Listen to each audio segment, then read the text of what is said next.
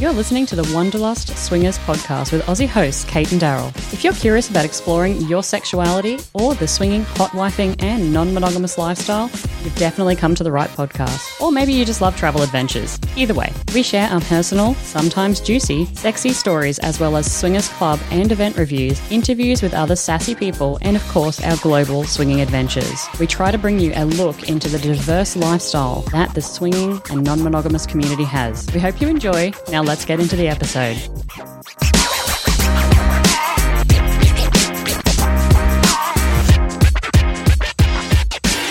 G'day and welcome to the Wanderlust Swingers podcast. This is episode 163, and this episode is all about how to have the most success at swingers lifestyle events, which is extremely important. As you know, you spend the time, you spend the money, and you want to have the best possible experience that you can have at a swingers lifestyle event. That's what this episode's all about. We're going to give you over 10 tips to making sure that you've got the most success at these events. Now, this episode originally appeared and was recorded for the Bedhoppers podcast. They had me on their show as a guest, but after the editing process and listening to this, I thought that it was so valuable that I wanted to share it as well on our podcast. So it is a republishing of an episode that we recorded and I was interviewed for, but honestly, the information contained within this episode I thought was so valuable that I wanted to make sure that we had as many people listening as possible. And so we thought, why not publish it on our podcast as well? So you're going to hear over 10 tips to making sure that you're getting the most out of your lifestyle events. But we would always love to hear from you if you have anything else to add. If you've got any tips, tricks that you want us to put on our social media or add to a future episode, please don't hesitate to reach out to us on Twitter or on email. We would absolutely love to hear from you. But otherwise, let's get cracking. Let's get into the episode. And I really hope that you find something valuable in here. And as always, have fun at any of the lifestyle events that you're going to. My name's Mr. H. And Mrs. H. Today we have a very, very special guest with us, the delightful Kate from Wanderlust Swingers. We've brought her on board to talk about making the most of events. Welcome, Kate. G'day guys, how you doing? All the better for seeing you, of course. Very good. Me in my hoodie in my frozen office on my third floor. Delightful. Well, you've given the game away now. I mean, I was going to say that you're looking radiant and you're wearing a wonderful dress and we've never seen you look better. I know, how did I get my my curls that amazing and, you know, my symmetrical wings and everything else? No, it's not true. Hoodie. I am wearing a shirt though, which we were quite interested to find out a little bit earlier as we sat here talking. But yeah, really excited to be on the show. Thanks for inviting me. You're welcome. Now, I'm interested. You said you had wings on. I was actually just going to ask you the same. Eyeliner, like eyeliner wings. Oh, like okay. Symmetrical. In my head, it was like a pair of angel wings. Fun fact, I can't do wings. I can't either. I actually bought a new pen and I've been trying every second day and it's going disastrous. So The cat eye things, I can't do them either. So, yeah, I've never tried. I'm not going to. I'll just get someone else to do them for me if I ever need them. You're really good at drawing. May I suggest you learn how to do it on me? Shall I start practicing, like put it on my iPad and just drawing over photos? They're all perfect wings. I think you'll be flying without wings. Both want wings. Oh, okay, thank you. So the reason, as I said, that we brought Kate along with us Makeup today tips. is not makeup tips, although they may come in useful because we've got an event coming up that we're working on together. We've got the Red Heart Party, and we wanted to talk a little bit about making the most of events. So, you know, how do you prep for them? How do you go in with a really positive attitude? And how do you literally get your best bang for the buck from going to an event? Yeah. How do you avoid just sitting in the corner wishing you'd mingled more? Because, you know, it's true. It's true. We spend so much time and money and we get excited and everything else. And then if we aren't, I think, intentional with our actions, then we do walk away going, well, that was, I have regrets. You know, back in 2016, I remember us going to these massive events and we spent so much money. We've been saving for like a year and a half. And I walked away going, well, shit. And now I'm not going to get that opportunity again for another couple of years. So, you know, it's true, man. And I think, you know, like you say, you prep for so long, they seem to be on the horizon for ages, these events, and you're kind of building up this giddy excitement. And we've done it. We've absolutely are really guilty of doing that, especially in our earlier days, in that we'd go to a club or an event and just sit in the corner together. And I think that's, you know, and then we come away going, well, we could have just come home and had sex, really, rather than going to a club. Still, you can get all hyped up and all excited for this event and you're like, yeah, it's going to be amazing. And then you ruin it by getting like completely spangled and just like can't remember any of it, or you just go and fall asleep in a bathroom. So speaking from experience. Well, we've certainly covered that a number of times. Don't drink too much because you're nervous. So there is a bravado to it, I think. You know, a couple of drinks is fine. fine. But I think if you are worried and nervous, probably drinking is not the solution to that. And we can certainly say that from a level of experience, right?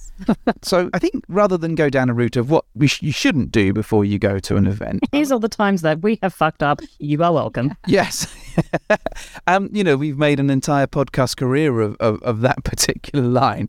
But looking at things positively, how do you, Kate, prepare for an event? What's your ritual to go through before you get there? Well, the first thing I think is once you've chosen the event, choosing the event's the first big thing. But say for argument's sake, you've chosen your event, it's going to be the right event for you and the way that you approach the lifestyle. If you're aware of that yet, or maybe you're brand new and you've got no idea. But some of the things that I do now is I start to think about what do I actually want to get out of the event. I think those are the big first things for me. What do I want to get out of the event? Because then I can sort of start to frame that in my own mind. But better yet, I can actually share that with, if you have a partner, if you're at a couple situation, you can share that with your partner as well. And the reason that I do that is to have some level, I guess, of responsibility. I want them to hold me a little bit accountable. And these don't need to be really grand things like, well, they can be, it's up to you, but like, I want to have jizz all over my face. It can be something as simple as, look, I'm actually quite an introverted person and I just want to try and have a conversation with 3 new people because that's a really big step for me. Or maybe I want to take my top off because that's a really big step for me. So it can be something like that. And so when you start thinking about what do I want to get out of this event, share it with your partner. They can, in a very non-pushy but more, helpful way, kind of hold you accountable to that. So that's some of the things that I do before I even think about anything else like costumes or etc. I think about what do I want to get out of the event. That's a really strong bit of advice. And I think we did a very similar thing. I remember going to a social event earlier on in our sort of career, for want of a better phrase.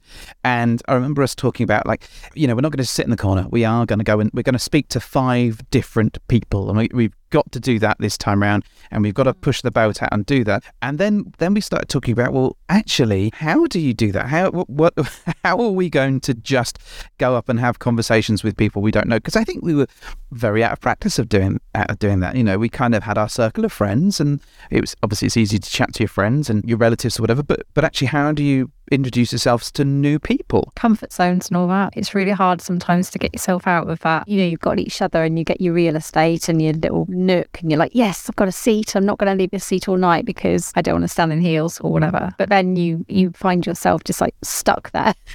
I honestly think it has to just be a point where you just throw yourself into the pit and almost throw yourself into their line of vision or their circle or whatever. What Daryl and I have found quite helpful, especially on nights when some nights you'll go to an event and maybe you or your partner are feeling particularly energetic that night or charismatic or whatever. So if that's the case and one of you is feeling a little bit more charismatic, then allow that person to take the lead. But in some circumstances where Daryl and I go and we're like, oh, we're both a little bit nervous or we're both a little bit unsure, we actually tag team, we take it in turns. So I'll go and introduce myself or us to one person or a couple, and then next time it'll be like, okay, it's your turn now, kind of moving those energy bars along. So again, really, if you are at a partner situation, utilizing your partner as truly your wingman and trying to feed off each other's energy as best you can, but you've just got to throw yourself into it. It sucks. It's going to be uncomfortable, but it'll pay out in dividends at the end of it when you realize you've actually done something that you set your mind to. I'm a big fan of having a task that we set ourselves or a means of getting into the conversation. So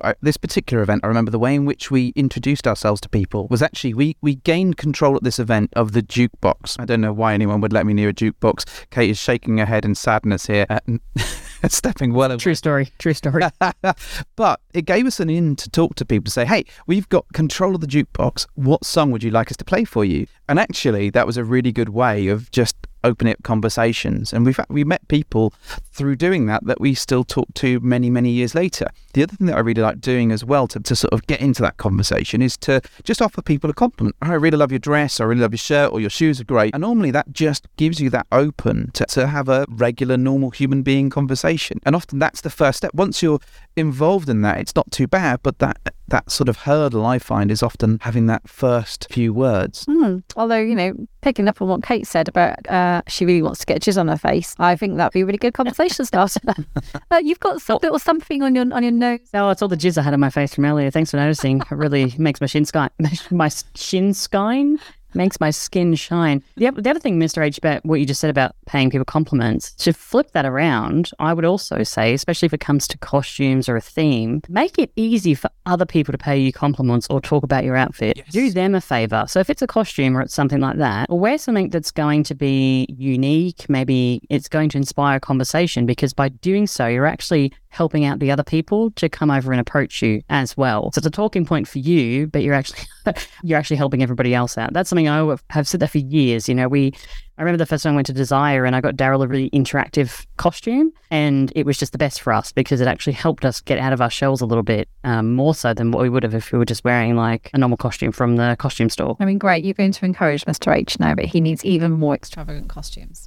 I know, I was just saying costume the entire time. I'm looking at Mrs. H going, I hate costumes. I don't hate costumes. I know I sometimes come across that way, but what I do hate is when Mr. H decides that he doesn't need one costume. No. He needs like 5, and they have to be ridiculously huge ones that won't fit in a suitcase and involve at least 3 pairs of shoes and headdresses or something. So it's just like, grind gears. Okay, but the flip side of that is each of those costumes generated a level of conversation and interaction with other people. Costume so they were conversation. all Find out. totally worth it. Probably, definitely, absolutely. Why are they so big though? Because they're fun. The other thing that I want to mention in terms of conversation starters is if you know sort of 1 or 2 people and they know somebody else, get them to introduce you. Use your connections and form even more friendships. Oh, do you guys know them? Can you introduce me? It's not rocket science, I know. And I know for many people they'll be like, why are you teaching me to suck eggs? But actually we found that to be a really good way to sort of meet new people, expand our friendship group and just get to know other people that we wouldn't have spoken to before. Yeah, and the other thing, just before you even get to the party, I mean, talking about that introduction side of it as well, what we generally tend to do is we do 2 things. We put up a travel notice. So if you're on a dating site that allows a travel notice, even if you're traveling in your own city, you can do this. And you put up a travel notice saying that you're going to this event. Or if there's an event and you can register on or RSVP on the dating site, do that as well, because that's going to highlight other people to you and have you highlighted back to them. So I always do that, regardless of where we're going around the world, regardless of whether it's in our own city, I will RSVP and I'll set up a travel notice. And the other thing too is if there is some form of connection or chat or group or community for the event, get stuck into that as well if you have the time, because again, those kind of pay in dividends, because by the time you get there, you probably see a friendly face and you can then feel more comfortable walking up to that person and then slowly expanding that circle. If, you haven't been to this event before, you don't know a lot of people. It's a tricky balance, I find, because one of us, me, loves the group chats and likes to be part of that. One of us, not naming any names, doesn't really enjoy that particularly. I don't enjoy it. I just don't have the time to devote to it as much as you do. Yep, you'll find the same thing for Daryl and I. You won't find Daryl in a chat. Is pretty rare. If he is in a chat, as you two well know, actually, he kind of dips in and out, but it is a rarity to actually. I think one of our old chats actually say, "Holy shit, Daryl's in the chat," was the group name of the chat. Pretty much. Oh my god, there's a dog in the playground. Yeah. And that's the way that we operate as well. So it works well for him. He really likes that face to face. And if that's you, then crack on. If you want to try and make those connections beforehand, those are some of the tools that you can do that with, right? Absolutely. So we talked a little bit about prepping for the event. I find that moment when you actually get to an event, where it's when the nerves become the greatest, is when you're actually about to go in through the door and experience it. Yeah. How do you cope with that, Mrs. H? Well, I'm normally desperate to get inside because I'm too cold waiting outside in the queue. So I'm like, get me in there now.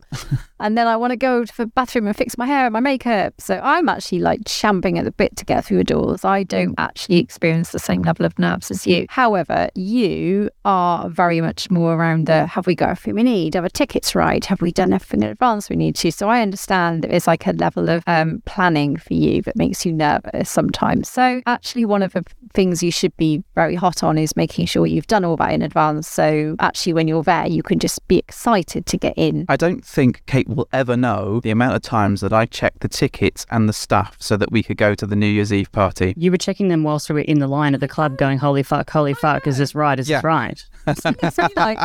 I'm like, it's a bit fucking late now. Like, if we can't get in, then hey, we're going back to the room. We've got 3 bottles of wine and a half a packet of chips, and that's our evening.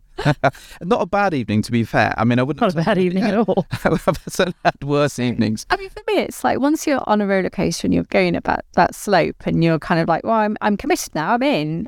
I don't want to bail at this point because I've planned so much for this. And let's assume that you've got all your stuff sorted, you've got your tickets, you've got your phone ID ready, whatever it is. So you might as well just use that kind of energy in a positive way while you're in the queue and be like, what's the first thing you're going to do? Are we going to head to the bar first and get a drink? Or are we going to go straight to a locker and grab somewhere we can stash all our belongings? Have a little bit of a game plan about what do you want to do? Or do we want to find a little space to sit down? That's a controversial move, I think. It's controversial, but sometimes it's nice to gravitate to an area where you can just have 5 minutes of checking that you're ready to dive into a crowd if that's what you're going to do. I like to go to a bathroom personally, check my hair, my makeup, and make sure that I look good. Do a mahoosive shit, and then she comes out absolutely relieved, chilled out. Had to make it weird, didn't you?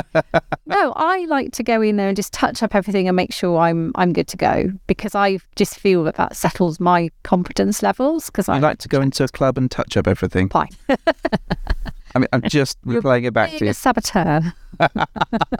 Yeah, I feel like you're like 3 smart-ass remarks away from losing Mrs. H on this episode. I always am. Yeah, it can be a double-edged sword. I see what you're saying about that seating area, but if you do know that you're someone who just needs to sit back and observe for a little while, then by all means do it. But maybe what you can do is set yourself a time limit and say, okay, this is what I know I'm going to need, but instead of allowing myself to sit here for 2 hours or 3 hours and be a bit of a wallflower, again, if that's what you want to do at the event, fill your boots. But if you are wanting to get out there and meet people, then try to set yourself some sort of timeline as to hey, how long you're going to sit there for. But I do enjoy the idea of a game plan. That sounds really good because it's something that not a lot of people would think about, and maybe those tensions or that excitement or that fear or the newness of it all could make you a bit deer in the headlights. So when you get in the club, you're like, what do I do? But if you have some sort of like, I'm going to go straight to the bathroom, straight to the bar, I'm going to find the lockers straight away, or I'm going to go talk to somebody and do a tour straight away. Like if you've got that in your mind already, then it allows you to settle a little bit, I think. Yeah. Agreed. I think one of our mistakes that we've made is that we've gone in and we've just sat down and then we've become territorial over the real estate. Yeah. And I think setting yourself a time limit to be in there, and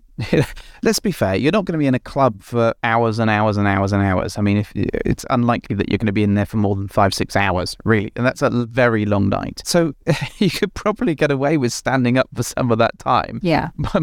Or at least a lot of people can. So I think what we've tended to do in the past is grab that seat and be like, oh my God, this is the best seat ever. We've clearly got the best real estate. And then just taking turns going to the bar and sitting there and just watching the world go by. And as a result, because you're in your little bubble, you don't talk to anyone else. Yeah, you just observe and the light passes you by and you just end up being like, all right, we just stay the whole night sitting down. Yeah, and the same thing can happen if you're with people that you've met before, friends. Like if you're going as a mini group to an event, when you're sitting down like that, whilst it's it's an amazing fun time and you're with your mates and you've got this amazing environment around you and everything else, but oftentimes our body language then is closing ourselves off to the possibility of meeting anybody. So even if you are sitting there and people are like, oh, they look interesting, they're probably not going to come over because of the closed body language. So if you are in that circumstance, one of the other tips for success, I guess, to make your event successful would be to be a bit mindful of that. How is your body language looking if you are sitting down in a group of people? Maybe it's closed off and that's fine. You're not interested in meeting anybody else. But if you are legitimately trying to meet people, be mindful of that because it's already nerve-wracking enough to walk up and strike up a conversation out of nothingness. But it's more difficult if people are looking a little bit closed off. People are just not going to come over. Well, it's an interesting one that you mentioned this because actually the last time we went to Penthouse Playrooms, we went with Secret Stag and Secret Vixen. And one of the things that the girls challenged the guys to do was just to get up and start a few conversations with people. So, all right, we bet you won't, go up and chat to them. And of course, like red rag to a bull as a challenge, we're like, oh, well, we can do that. Of course we'll do that. Within 2 minutes of going out there, we'd found 2 other couples and we'd sat down at the table. In fact, so much so that sort of 15, 20 minutes later, the girls were kind of wondering where we'd gone because we were just sat there and had joined this bigger group. Just started another night anyway. Yeah, an absolute night by ourselves. But that was a really good way of actually kind of going, introducing ourselves and explaining our dynamics and starting that conversation, really. And then when you two came over, we were able to introduce and say, oh, here they are. This is what we all do, and all that kind of We stuff. sent you out as like little sentry drones. Little envoys, yeah. Just go and do the work, and then let us know when it's a good time to come over. I mean, the other thing about all of this too is that this is all for naught if you're not setting yourself up for success before you even get there. And what I mean by that is being hydrated and slept and rested and fed and all of those good things. I know, just like, you know, the things that you have to do on a day-to-day basis to stay alive as an adult. Those things, they still do matter when you're going to an event. But I think sometimes we just think we're just these Energizer bunnies, and it's like, okay, we haven't gone out clubbing for however long as a couple, and now all of a sudden we're going to throw ourselves into the mix. We're going to go to the club at 9 or 10 or 11 p.m. and then we're going to party until 3 and 4 in the morning. Bitch, you can't do that without preparation. So, you know, getting hydrated, getting enough rest and everything else before we get there, setting yourself up for success is something that I think we've all forgot to mention, but is so, so important, because I can tell you the number of times around the world, Daryl and I've gone to a club and we're like, not really feeling it tonight. And then I think, oh, that's because we're up at 6 and then we had this and then we did this and we did that. And I'm like, so we're just knackered and we've come to the club like idiots, paid the money to get in here and gotten all jazzed up. And now it's a waste, you know, because we're just so bloody tired or not interested in putting our energy out there and meeting people. Yeah, I think we've definitely fallen foul of that. We've just overdone it and then not enjoyed the night as a result. Right. There is something to do with pacing, but also I would say that, Kate, you are the hydration master. Never have I drunk so much water in my entire life as to when I've had an evening out with you. She's always at your elbow with this glass of water, isn't she? Like, Where the fuck did that come from? It's another one. yeah. Actually, if you talk to Jay and Angie, they have a name for me in their household, unfortunately, because I'm doing the same thing to them all the time. How much water have you had today? It's a good tip though, because it does reduce your sort of ability to get drunk a little bit, I suppose, and also means that the hangover is far less painful the next day if you are going to have one. So it's a good tip. And eating, I think, is so important. The amount of times we've just skipped eating and gone straight out, and Which is unusual because I hate skipping eating. I know, which means that you're more grumpy. Everyone gets to see hangry you, and that's definitely not you at your best. Likes hungry me. Yeah, and that's why we carry snacks around at all times. Little go-to snacks in your bags. That definitely helps. I think there is something in that being prepared for the event as well. So knowing kind of what you're going into and knowing what you need to bring. So, you know, if you are going to a place with wet facilities, for example, do you need to bring a towel? You know, are toys allowed? Do you want to bring your own toys? Obviously, there's the prep around bringing your own condoms and lube and making sure that you've got a variety of those. All this stuff kind of helps make your event much more successful, because the last thing you want to be doing is rushing around trying to find all this stuff in the club to see if they sell it, see if they've got it, see if you can borrow a towel if they don't provide them automatically. That really takes you away from any potential sexy time, I find. Not that sexy time is the goal, but if you're there and Well, if it is the goal and you've not done that, then, you know, you're kind of up shit's creek without a paddle. The other thing too is to honestly check the rules of the club, because when Daryl and I, we said this on our podcast, we went into London City and we were really excited.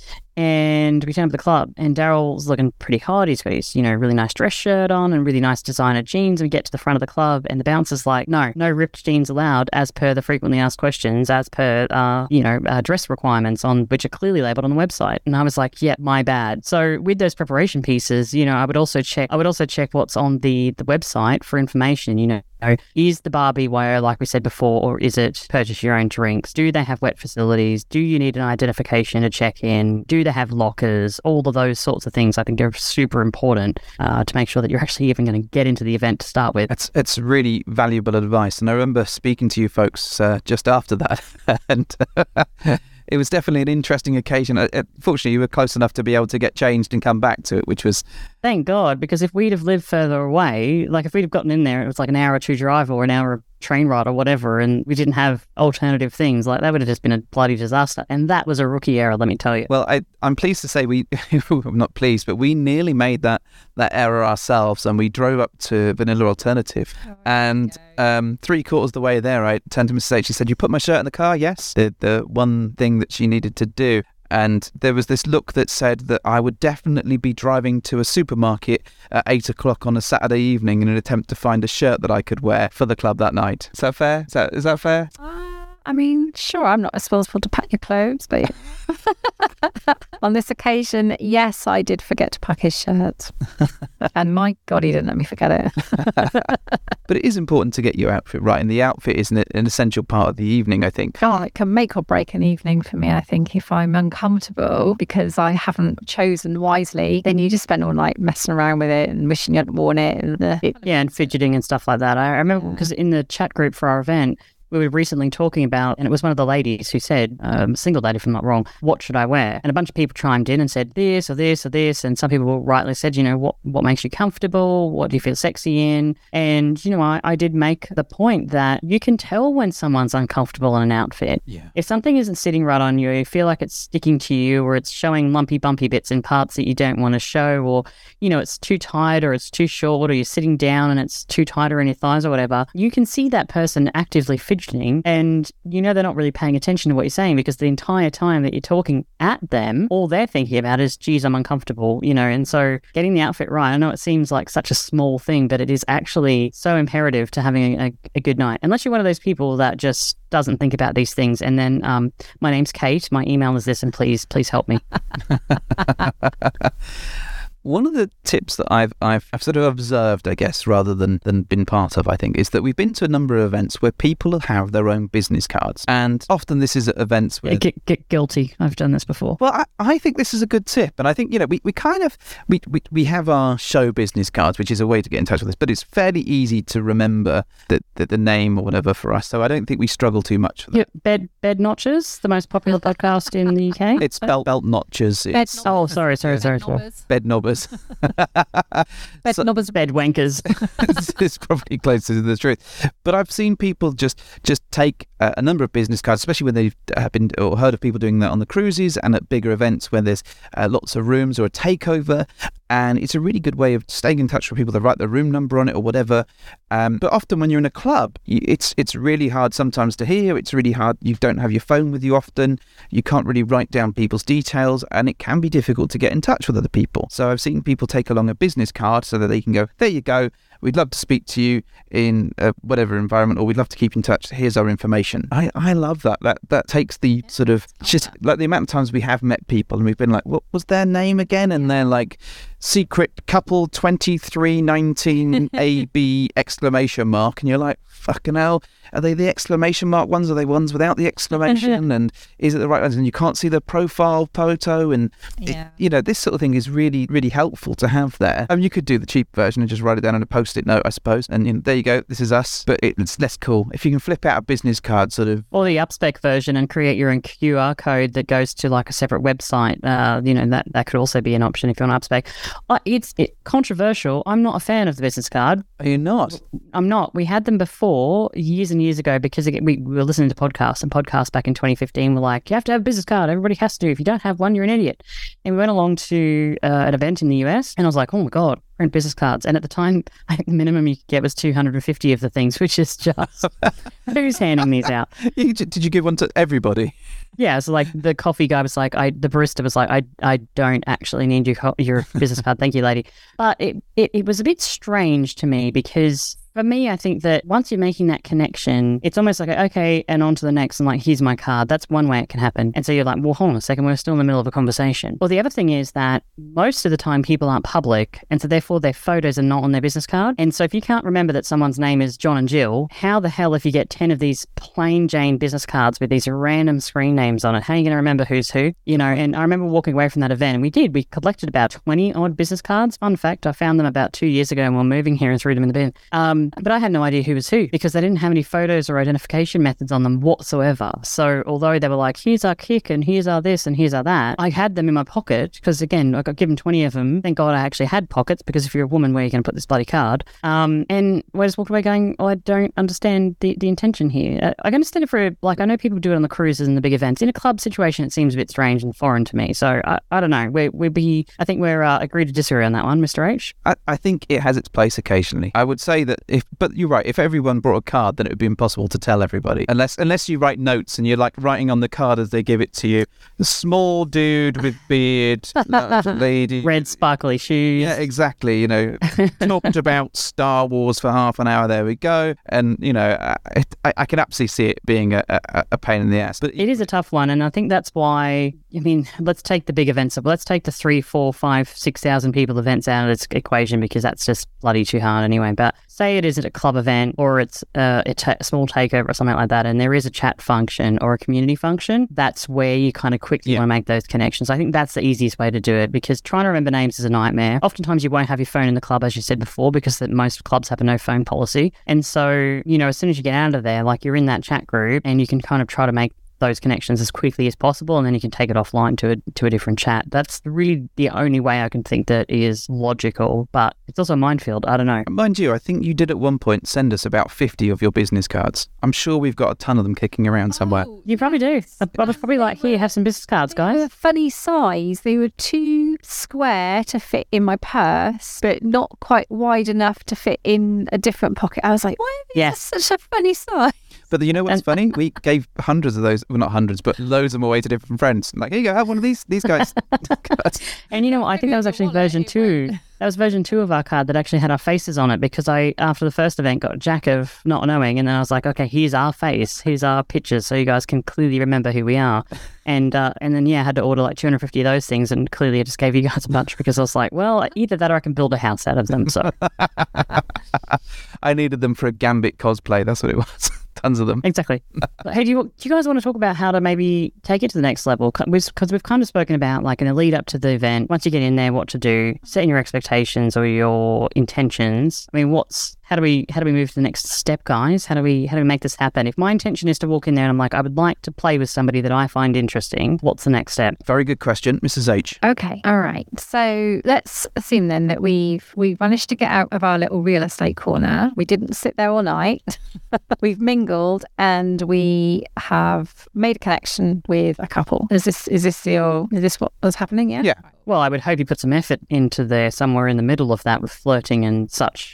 Yeah. Let's talk about the flirting bit. Like, how the fuck do we flirt? Like, because fuck knows. Why are you asking me? Don't honestly, call me fuck Penny. knows. No, this is an interesting one. Okay, because I know that you and I, Mr. H, don't tend to gravitate to a dance floor. Okay. Yes, I was about to bring up the dance floor thing. Yeah, and I know, Kate, you do like a bit of a dance, which is cool. Mm-hmm. So interestingly, we had this conversation, like me and Mr. H, going back a few weeks. It's not that we don't like dancing, we do. However, if I'm going to dance on a dance floor, it's because I want to do some proper, like, 80s music, cheesy dancing, whatever. I want to be there for the duration, and I'm not really using it as a connection sexually. I'm doing I want to have a right good laugh, and I want to be. You're here to party. Yeah. I don't use it as a sexual chemistry connection in any way. Mm-hmm. My want of connecting with someone is normally a slightly more cerebral approach for me. I like talking. I really, really, really enjoy the connection, talking to someone. Striking up some banter, some chat, finding some common ground. I find it difficult sometimes in a club to do that, because the noise levels always mess with me. Mm-hmm. Now, I don't think I'm deaf particularly, but I do struggle to hear in a club very often. And if there's dancing happening, or at least very close by to me, I really, really struggle, and I have to move somewhere a little bit quieter, which is why I tend to favour that kind of finding a seat a little bit further away from a dance area, because that's where I need to make my connection. Now, I appreciate that's not for everyone, and some people really love to get on the dance floor and dance with someone that they find attractive and maybe make that connection that way. So I know if it was us, like, trying to do that, I think we'd probably favour the let's chat, because that's kind of where our comfort zone tends to be. Well, there is a theory that you play to your strengths, and my strengths is certainly not dancing in any way that is sexy. However, for me, it's about, not to say it's a strength, but the conversation, the sort of leading that conversation, and just kind of finding out more about people is kind of where I feel most comfortable. Yeah. Although I don't know that I'm flirting, and you say that I'm flirting all the time, but I am not cognizant that I'm doing it whatsoever. Well, you're pretty good at it then. If you don't like actually know you're doing it, and yet I find it to be quite flirtatious. So maybe that's a good thing, because it's not false and it's not forced or anything. You know, you're naturally flirtatious. Maybe when you like someone, it will come across in your flirty conversation. I don't know. You've accused me of being flirtatious with everybody, and you've accused me of being various sets of teases. Insert appendage here. So, you've accused me of being a cock tease and a muff tease and God knows what else, just because I'm chatting to people and I'm enjoying that conversation. So it's a tricky balance, I think, and I don't think I naturally slip into a flirty movement if such a thing occurs. Do you talk like that to everyone then, maybe? Yeah, maybe that's probably where I'm going wrong. Human resources keep calling him in and he doesn't understand what's happening. I don't. He keeps getting red carded.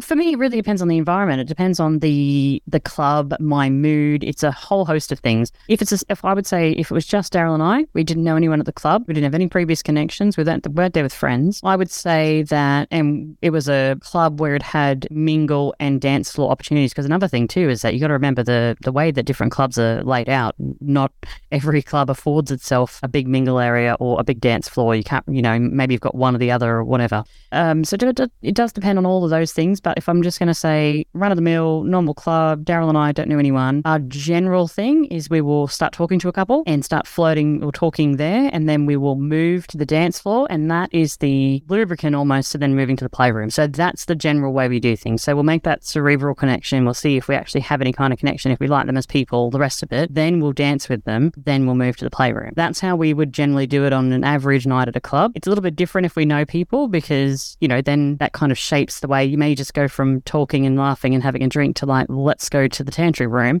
Those sorts of things. So it really does. It depends on the event for me, the style and who we're there with, I think is the biggest one. But I would say what we've just all said is pretty different. So maybe that's a good talking point for your partner. For you, what makes you feel comfortable? I mean, like someone may not feel even remotely comfortable, like attempting to dance and flirt. And, the two things maybe don't ever become compatible for some people, whereas others probably like, oh, fuck, I don't know how to make conversation. Let's just go and let the music do it for us. And, exactly. So cool. I think it's just, what do you want to do with that person? And what vibes are you getting from them? And if they're like, hey, do you want to come dance? Actually, even if you're not like 100% into dancing, you might be like, well, they're asking me, so let's try it. I think there's definitely something about reading the room. I remember going to a club with a couple and chatting to them for forever and a day, and the more we chatted to them, the less interested I became in them. Oh yeah. And then at the end of that, and it was really clear, to me, that the body language wasn't there. We weren't, even by my standards, I wasn't flirting, and I was becoming more and more withdrawn. And then they were like, oh, should we go in the playroom then? And I was like, at what point? Maybe half an hour ago, but then you started talking about kicking penguins into the ocean, and I'm out. I checked out. It would have been, probably 2 hours before that. But and genuinely, we had gone to the club with them.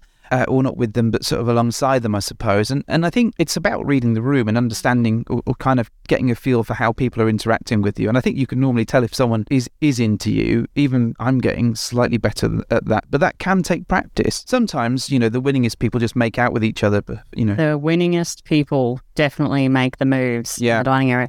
It is a good, talking about the winningest people, which are the most awesome of the peoples. Yes. The winningest people. Mm-hmm. Talk about that. Sometimes it's just good if you want to make that next step is to just say, can I kiss you? I think that's a really simple, I think we overcomplicate matters oftentimes. Yeah. And to me, that's a very simple way to start gauging, can you move things to the next level? Is can I kiss you? Or I'd really like to kiss you. If you don't want to say, can I kiss you? You can say, I'd really like to kiss you, or would you like to kiss me? Or things like that. You can phrase it however you want to, however it's going to make you comfortable. But I think that's such an easy way to transition, and I don't think we give it enough merit just generally. I have heard that you are the best at kissing, and I would like to sample those delights. How do you feel about that? That seems slightly over the top, but hey, you do you. And that's what I end up doing most of the time because of that approach.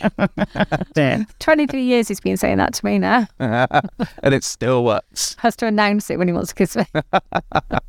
But there is that, I like that level of honesty and openness. And I think the important thing for this is that someone can obviously say no and they can say yes, but you'll never know unless you ask. And we've talked about this a lot of times. And it's sometimes, I'd rather someone said no and we got that painful rejection bit. And it may not be that painful, but just that bit over with, and then you know where you stand. If you want to find somebody else, you can do. If you want to throw a smoke bomb down and disappear, you can do. But I'd rather know and understand where I stood in that situation. And likewise, if someone's sort of, throwing themselves at me, not this ever happened, I'd rather be able to say, no, thank you, if I'm not interested, and appreciate they'll accept that answer. Yeah. And I think, so all of these things really add up to how to have a successful event, but something we spoke about having your intentions there, but what we haven't really spoken about is how to make sure that during the evening, you're still having a good time. Do you guys do any kind of like mid-event check-ins, or maybe did you do that in the past and you don't do it anymore? Like, how do we make sure that, as a single as well, I don't want to discount singles here, because you do need to check in with yourself. Like, are you pushing yourself too far? Are you making yourself uncomfortably going over what your boundaries are? So, I don't want to discount singles here, but obviously as a couple unit, we tend to check in a little bit more with each other. So do you still do that? Do you recommend it to people? What are your thoughts on kind of that mid-event check-in to make sure, we are still having a successful event, or, we set intentions and I wanted you to hold me accountable and we still haven't spoken to those 3 people that we said we were going to do. So do you do that? We do. I think initially what we tended to do was take ourselves away from the environment, or as far away from the environment as we could, and have a bit of a conversation, particularly if someone was asking us a question about whether we were interested or not, and we'd say, we're going to put the shutters down and go over there and just chat for a few minutes and then try and work out where we're at with things. Probably not the most enthusiastic response that they were looking for, but right for us in our earlier days. Since that point, I think we've become much, much better at sort of understanding where we're at with each other, and I think it's much more a sort of a hug and a kiss, and just a kind of, you're right, and you're right, okay, that's cool. I think there's been enough times when it's gone wrong and we've not enjoyed it, that I think we're more at a phase now where we'd say if it wasn't going right. I would agree. I'm universally terrible at asking you every 2 minutes if you're okay, to the point where it becomes really irksome to you, but I genuinely do, because I don't want to fuck something up and miss a trick somewhere. So I'm always asking Mr. H, are you okay? Like, I just like the confirmation that he's fine. Well, this is true, but I think that's very true of sober you, or mildly inebriated you. Drunk Mrs. H gives less fucks, and that's been an interesting thing that we've had to navigate. Yeah, I can be a bit of a jerk when I'm drunk, but I've got so much better, I think, at navigating. At drinking more. No, I was going to say I'm a lot better now at managing my sobriety a little bit and not being such a jackass. So we found a bit more of a happy medium of things. And I like to think that I still check in and give you a kiss and a hug, now and then, say, you all right? You enjoying yourself? Like, is everything good? So I'm thinking of one particular incident that we talked about on the podcast quite recently, where that didn't happen, and it all spiraled out of control. So I think, as much as, you kind of think, we're growing, and pardon me, as much as we think, we're getting better at it, don't think for one moment, gentle listener, that it doesn't go astray every now and then, and we don't have to recheck in and relearn those basics, because it does. And I think often you can get into a cocksure space with this whole experience. You can go, we've got this nailed down. We've been around the block a few times, and we've done a few events now, and we're comfortable and confident. And then we kind of forget to do the basics, like the checking in and making sure that we're okay and that everyone's comfortable. And that's where we fuck it up again. So for me, it's about just having those sense checks in place, just to make sure that everyone's on the same page. Yeah, agreed. So your pro check-in is what you're saying. Definitely, you would recommend it to most everyone. 100%. I think. Okay. And do you think it requires, to take that to the next level? Like, do you think that it requires a conversation, or because I know, again, when we first started this journey, there was there's a lot of people back then were saying, like, have hand signals, and or have like a secret word or whatever. And I remember at the time, I think we were like, oh shit, that's what people are telling us we have to do. So like, Daryl, we have to have like this hand gesture, and we have to have these secret words. And then I forgot it after I'd had 2 wines. It was like 3 pats on the leg if everything's going great, but like 5 if it's going bad. So we think it's necessary, but do you think it needs to be a conversation, or can it be something a little bit more simple? I don't think it needs to be a long conversation. We tried like you tried we had that same advice. I think we probably listened to the same things and watched the same things, and we went in with some hand signals, and Mrs. H just ignored them and fucked it up completely, and it just completely forgot about it and did her own thing. So, and leading to actually one of our worst meets ever. However, I think there is something to be said for just checking in, even if that's you okay, you comfortable. That might be all you need to check in. And I think, because if you're not, then you probably need to step away from the situation just to have a bit of a conversation to work it through. I think the whole, doing the animal sounds or the hand maneuvers or the secret handshake, whatever, in the heat of the moment, that kind of goes out the window. You might as well just be honest and open and say, I'm not quite there. Can we just have a quick moment to chat and work this out? Or if you're good, just be enthusiastic about being good. There's nothing worse than someone not really saying anything. And it's very true of consent. You want someone to be happy and interested and looking forward to the experience.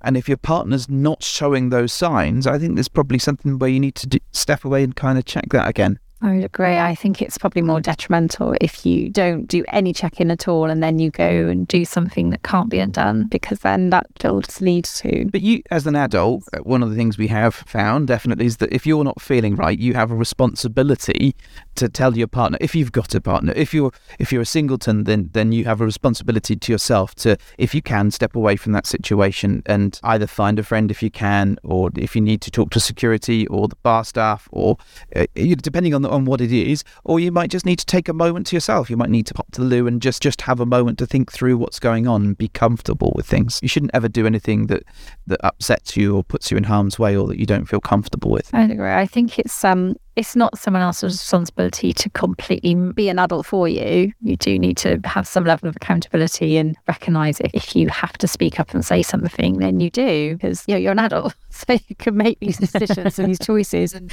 you've come this far. Yeah, exactly. If you're adult enough to take your clothes off and fuck someone, then at least you can do is show your partner some courtesy by telling them if that's not what you're feeling. So yeah.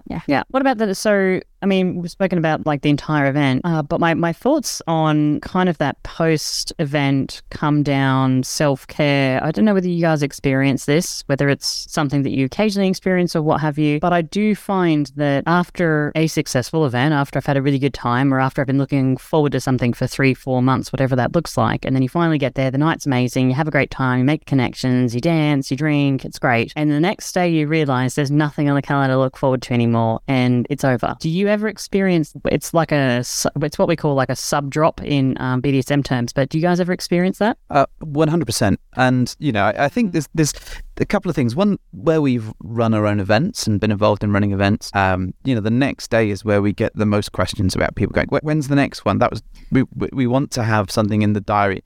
And I think that is a form of that drop, because we've experienced it. We've been to your events. I think for PCAP in particular, that sort of the last... You did not want to leave that pool. Oh my God. That was... Our biggest regret was not booking an extra day. Yeah. 100%. We were so fucked off that we had to leave. We were like, oh man, we could have just had a lazy day, like just taking it easy, and we really wish we'd booked an extra day, didn't we? But it was that absolute come down of having had a really good time, having had something that you've looked forward to and that you've really enjoyed, and you've made new friends and connections, and then having to leave it and go back to your regular life is very difficult. It is a drop. And especially when those bastards just dotting around the pool still. We were like, oh man. And I was actually in the pool and drinking and having a good time too. So that's it. After the event, it's always my time to have a good time. So that's like my next day or two, I'm just living it up. You haven't seen me party like as hard as you see me party after the end of my events. I'm like, fuck yeah, cutting loose. I've got no responsibilities anymore. Hey, no party like an after party. Exactly. So I think it's not just sub drop from, or post-event drop from having those highs. I think if you do choose to play as well, and this especially is important for singles, if you do choose to play, there is an element of resetting, having this like, wow, that happened last night and I'm on this like amazing high and it was so different and so new and so unique and I've built it up and all this sort of stuff, and geez, now it's gone and you're in your pajamas kind of watching Netflix. It can be a moment where you need to recognize those things and figure out what's going to be some self-care for you. I found that host events for me are things where I'm like, oh, amazing, and then like, oh, life is dull now. And I'm like, oh shit, so I do need to actually generally tend to book something for myself like the day after or the weekend after, or something else to look forward to. It doesn't have to be as lavish, but just a massage or a bath and some wine or something like that. Again, Might not be for everybody out there, but it's something that I've recognised in myself now. One of our greatest joys, I think, is having friends in the lifestyle that you can debrief with. And that's been invaluable. And I think that when you've come back from an event, having friends that you can chat to and just kind of talk it through is so helpful, just to kind of process all of it, because there is often a lot of processing around, well, what's happened and what's gone on. And often this stuff is positive, but it just takes a while to sink into your brain. Like, holy shit, were we doing that? Or things you've missed. Yeah. Or you just think, oh yeah. Or someone reminds you of something great and you're like, oh, totally, I remember that now. And it brings back a really good memory. And I think doing that has been really useful. So just having a call the next day with friends or having a Zoom chat or whatever and talking that through. And also, to be fair, the podcast kind of helps because, you know, if you relive it a little bit and you're talking about it, it gives you an opportunity to kind of share that experience. And that does sort of ease the pain. But equally, I mean, we tend to book things pretty quickly after we've done it. It's like when you go and see a gig, right? If you haven't been to a gig for a while, you go to a gig and you go, wow, that was amazing. Why don't we go to more gigs? And then the next day you book another gig. Yeah. Guilty. I went to the comedy show recently. I came home, sat on the couch, booked tickets for a different comedian in like 2 months' time because I was like, that was amazing. Why don't I do this more often? Oh, yeah, because I can't afford to do it more often. But that's the thing. And it's really nice to have a treat that's ahead. And like you say, that treat could just be small. It could be a massage, it could be a trip into town, it could be a nice meal or whatever it might be, or it could be, how do we get our next fix, and you know, what is the next like the junkies that we are. But this is why I like having a visual diary for things. I mean I can't bring myself to just commit everything into some kind of, like, I don't know, digital thing. Digital is still visual, dear. It still exists. I like to see something tangible in front of me. I like the paper where I can see everything plotted out and mapped out, and I'm like, oh my god, look, I can see it because it's written in pen in like a few months' time. Whereas if it's like in the internet somewhere, this would explain every time I send you an email, you write back to me in pencil. It's not visually popping for me because I have to go and search for it. Whereas I like to see it in front of me, and I can then see that I've got exciting things to look forward to. That's how I work. That's just my like the tangibility of it. I like writing things down and like looking at them and going, yeah, look at this happening. It's exciting. Old-fashioned girl. There is absolutely something in that, and I think it's good for your mental health. It's like when you go on holiday and you come back, and it's nice to have an extra day off in a couple of weeks' time that you can look forward to, just to kind of ease the pain of going back to work. If you've got something to look forward to. Yeah, I like that, and we tend to operate like that. I think it's interesting because often the events that we're going to at the moment are ones that we've been involved in sort of organising or had a hand in. So it's for us, it's sort of often it's a treat just for us, I think. And like you said yourself, Kate, it's like after an event, it's the day off afterwards that you get where you don't have those responsibilities and that you can just enjoy that to the most. Yeah, absolutely. What would you say would be, like, if you were going to wrap something else into this as like your best piece of advice, what would be the last thing you would add to how to have a successful event? Is there anything else you're thinking of? Take some flat shoes. Take some flat shoes. I mean, it's actually not bad advice.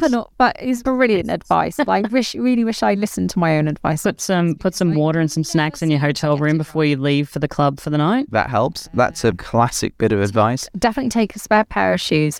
If your high heels are killing you, then at least you can change into some flat shoes. Mm-hmm. I think for me, the biggest bit of advice that I can give to people, I think, and I'm thinking about people who might be new or might be nervous, is to use the facilities that you've got. So if the event has a chat, if it has a Zoom beforehand, if it has a pre-meet, if it has, well, one assumes it has hosts. If you're feeling nervous, be part of that if you can. Ask the host questions if you've got them, and just be involved, because there's nothing worse than just sitting at home and being worried about something that you've paid money to enjoy. We, you know, as hosts ourselves, we want everyone to have a cracking time and to go away, you know, having loved their experience, but loving the community even more. And I think if you don't use those facilities, then I think you're missing a trick, because they are there to help you. And, you know, I think some of the events that we went to, in our sort of very early days, they didn't offer those facilities. The hosts weren't approachable. They weren't useful. And actually, I think as a result, we worried ourselves to death about just simple things now. Now that we've experienced that, we know they're simple, but when you're new, they're not. So if you can, go in with a positive attitude, but also kind of don't forget that there's a whole host of support there to help you get the most out of your event. Yeah. That's a good one. And I think too, like going along with that, as much as, you know, you want to use the options available to you, and I mean, thinking about new people, but also thinking about people that are maybe a little bit more OCD, maybe a little bit more planny, you know, that do really want to think things through. Try to do your best maybe to loosen that off a little notch, you know, because coming in and thinking the entire time, well, shit, we've now got to go and explore, and we have to get into the wet room, we have to get into that jacuzzi, because if we don't get in the jacuzzi, we're going to regret it, or we have to do this, we have to do that. And you don't really allow any time for you to actually enjoy the event. So my other thing would be to, as best you can, try not to overthink things. Try not to put too much pressure on it. You know, just try to be in the moment, try to have a good time. Yes, as we said earlier in the episode, set those intentions and try to keep yourself accountable. But if you can, release the reins a little bit, because otherwise you're also just going to be just not in the moment, really. And that there's nothing worse than kind of realizing that you had all these opportunities presented in front of you and you didn't take advantage of them. Yeah, you don't want to kill yourself trying to do everything. And I think, you know, you can absolutely overthink this and spend your time sort of, right, it's now 12:01, we must disrobe and go to this room with that couple, and now we've got to go and sample this lecture that's going on over here. And honestly, you could spend, you know, you can organize your life that way, but the reality is, I think this community is fun and enjoyable and is talkative, and it's about finding out about other people and building new connections. And I think if you're too slavish to your routine, and this is coming from me who likes a routine, then you're going to miss out, and you're not going to enjoy the connections themselves. You're just going to be too worried about what you're doing next, and I wouldn't want anyone to go through an event like that. Don't get shit-faced, don't forget. An important thing. It's so hard to get right. It's so hard not to drink because you're nervous, or drink to loosen up a bit, or drink because you're socialising. And we absolutely are guilty of that. I know we are, and I've done it way too many times to be any kind of expert at this. But I'm starting to get a bit better with it. I truly am. But it's so tempting to throw yourself into party mode and then just want to sweep drinks and drink. And then before you know it, you're either flat out somewhere, or you're sick, or you've missed half a night because you've had to go and bail early and go to sleep. I don't know, any number of permutations really of drinking too much can ruin your night, and it's a shame because you've looked forward to it for so long, and then you just go fuck it up for yourself. Yeah, and I think for yourself, because it's on you, isn't it? Like, you're responsible for how much you drink, so I can't blame anyone else. She says, knocking back a nice glass of red, staring at us both, going, responsibility, it's your responsibility. It's responsible behaviour, isn't it? You don't want people's lasting memory of you to be pie-eyed down, you know, hugging the porcelain basin of a club toilet. So there's better ways to remember me, I'm sure. Right. So on that note, I think we can wrap things up. Thank you ever so much for joining us. It is always a pleasure. Where can people find you in the world? swingingdownunder.com, because I still have not changed our domain to wanderlustswingers.com. It's not true. I actually do have the domain, and it's forwarded permanently to swingingdownunder.com, but it's just faster if you go there. So that's where you can find us.